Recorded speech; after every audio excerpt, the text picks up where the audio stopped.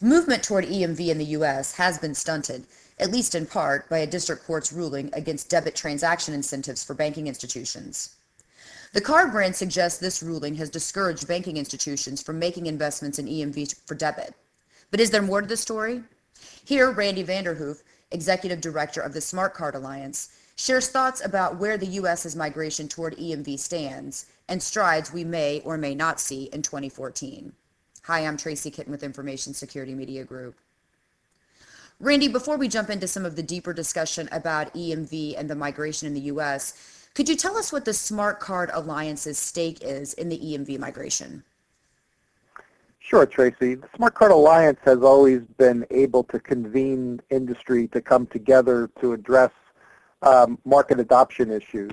So when EMV was announced, the Smart Card Alliance responded, but rather than continue to expand from the core Smart Card Alliance organization structure, we felt that EMV required its own identity, and that's why the organization stood up the EMV Migration Forum to have a clean, fresh start that would welcome not only the industry suppliers, but also the issuers and the merchants and many of the integrators so that everyone would feel comfortable coming together in a common open forum to discuss the EMV migration and work on issues that are needed for coordination and cooperation among all of the stakeholders.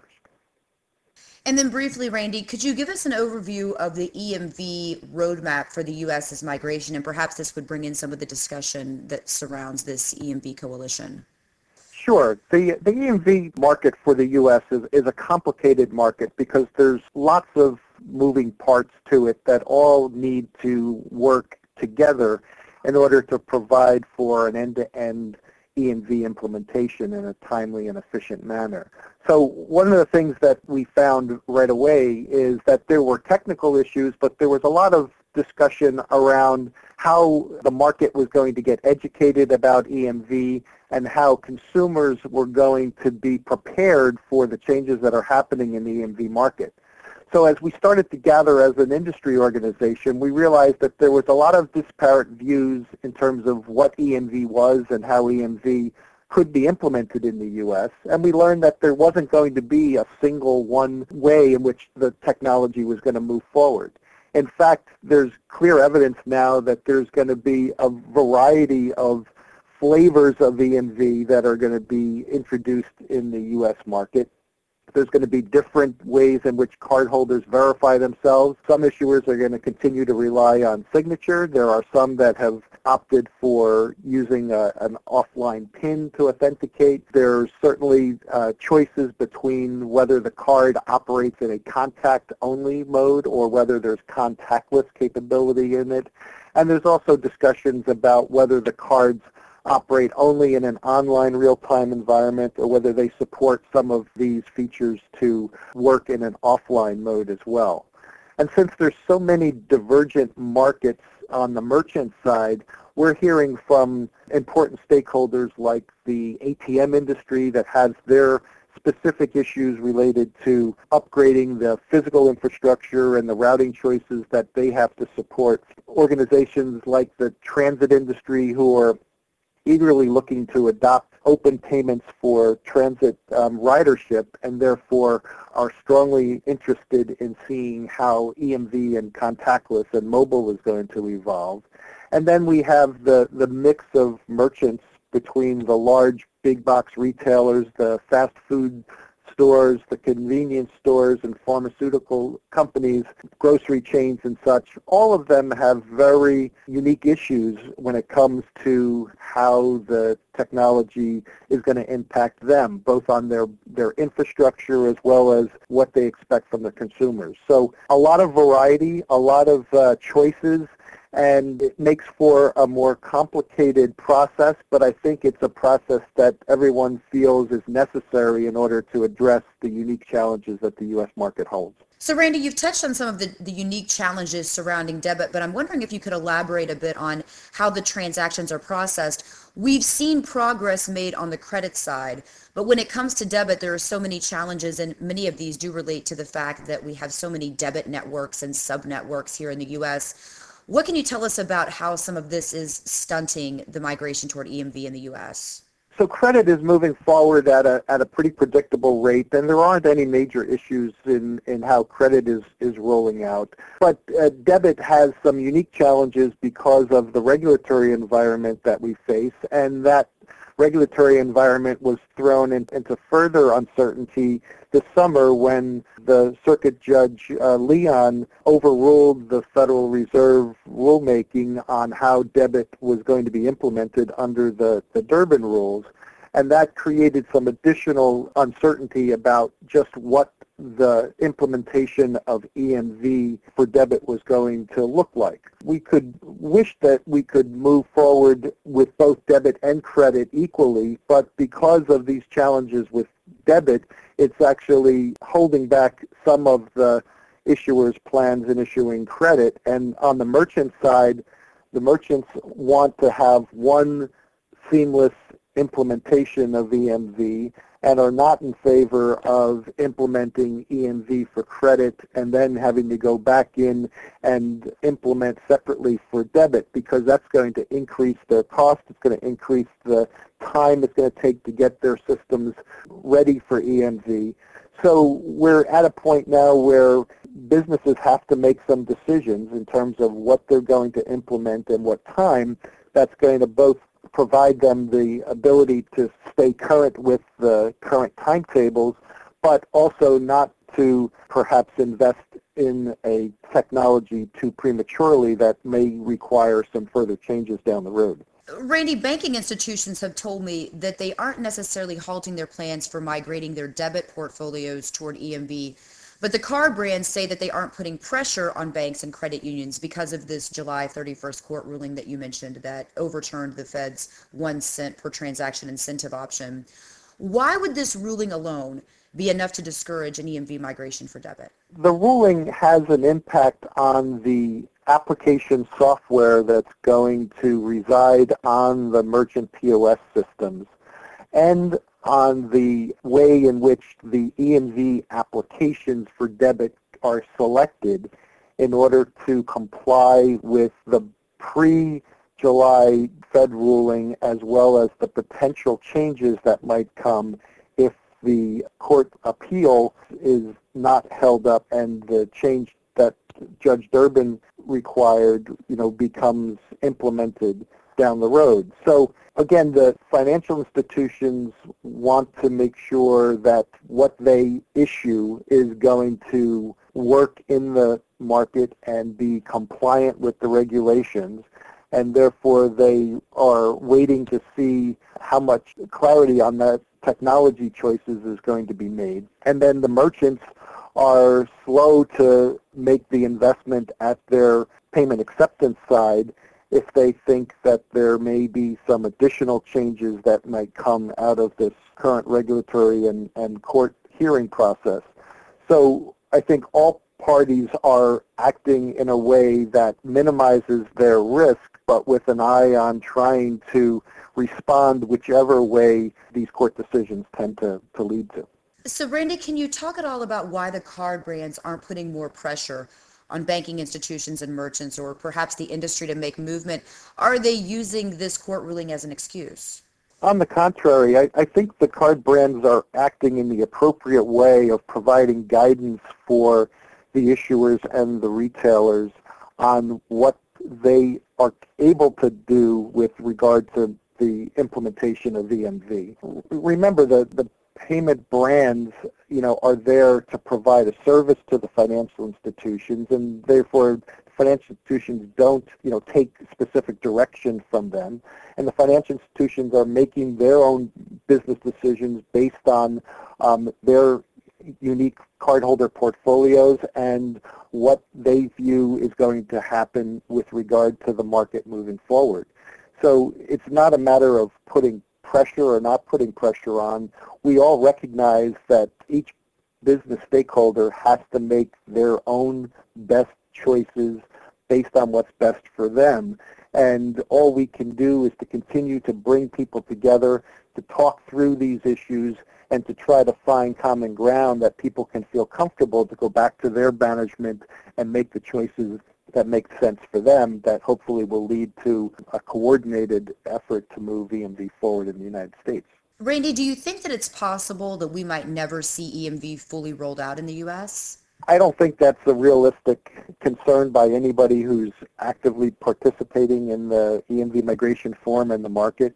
I mean, we're seeing financial institutions moving forward with cards being placed in the market. You're seeing more marketing and communications to consumers about these changes. There has been a tremendous amount of work that's already been done by merchants, by the processors, as well as by the issuers to ready themselves for EMV, and we're starting to see the fruits of that. So even though we have some uncertainty in the market today, I think that uncertainty is based on not wanting to get too far ahead of some of the decisions that are still yet to be made, but once there's further confidence in what those decisions might lead to, then we can expect that there's going to be a significant increase in activity in terms of cards being issued in 2014 and early 2015, as well as merchants who, many of whom have already been replacing their terminals with EMV-capable devices, starting to look at the software changes and the back-end changes that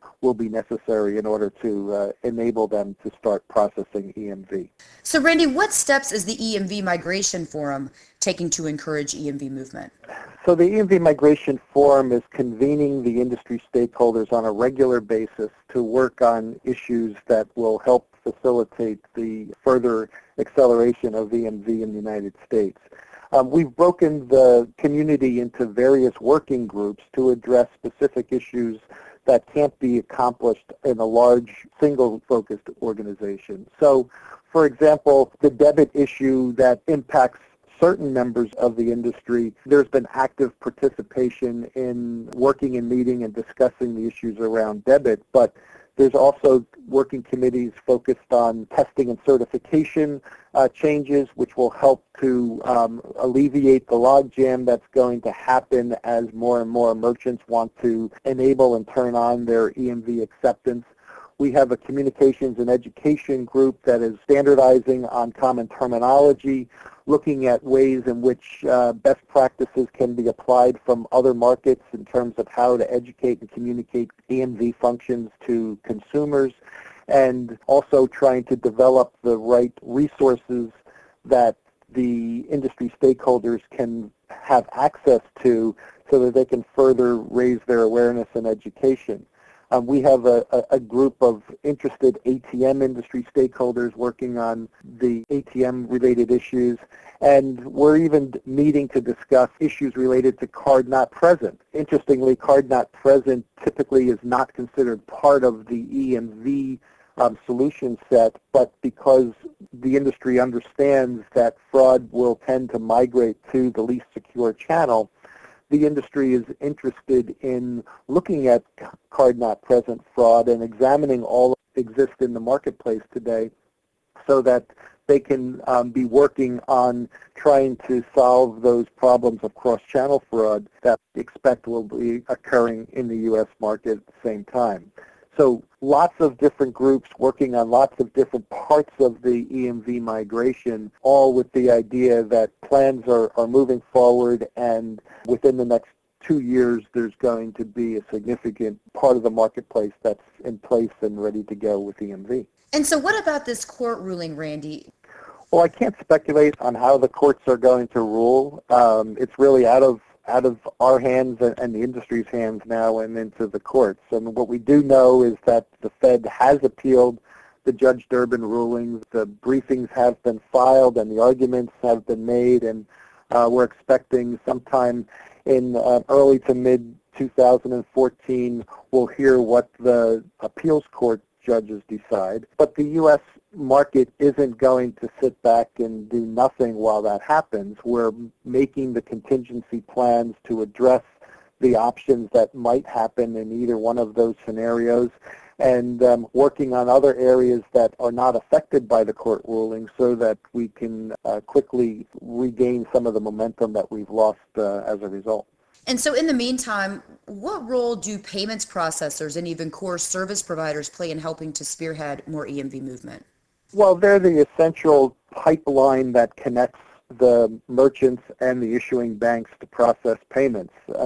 They were the first to upgrade and change their systems to enable EMV processing, but they play a very important role in both servicing the retailers and connecting those various retail point-of-sale systems together with the issuing organizations so that we have an uninterrupted process for doing online authentication of cards and then efficient processing of the transactions after they're completed. They are the piece of the ecosystem that needs to certify and approve the applications that are running on the merchant POS systems, and therefore there's still some uncertainty in terms of how debit cards are going to be routed through these new systems. So they're participating in those discussions and readying their testing and certification processes to respond based on what the ultimate result is of how the debit routing under EMV will continue to move forward. And then Randy, before we close, are there any final thoughts you'd like to share with our audience? Well, I'd just like to encourage the people who have so far not engaged with their industry suppliers or worked with their top management in terms of their scenarios for responding to the call to EMV migration to not wait too long, because we've seen the effects in other markets when the late adopters have tried to catch up at the last minute and been frustrated by the lack of resources or the inability to meet the timetables that they would like to see because there's been so much strain on the system from other providers and other users of this technology. So the more you are engaged in the conversations, the more you're participating in the discussions, both externally with hearing what's happening in other parts of the ecosystem, I think the better organizations will be prepared to make the sound choices they need to make over the next few years. And for some, that might mean waiting until the dust settles and they can make those strategic choices to do so if that's in their best interest.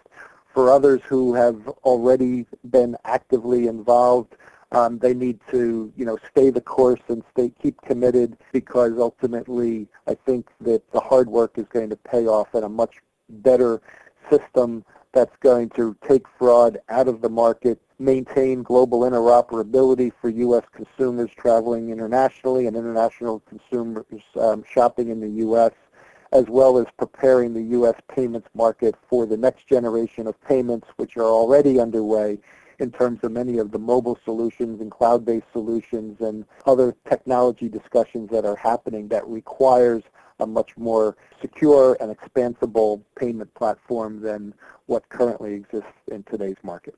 Randy, I'd like to thank you again for your time this morning. Okay, Tracy, thank you.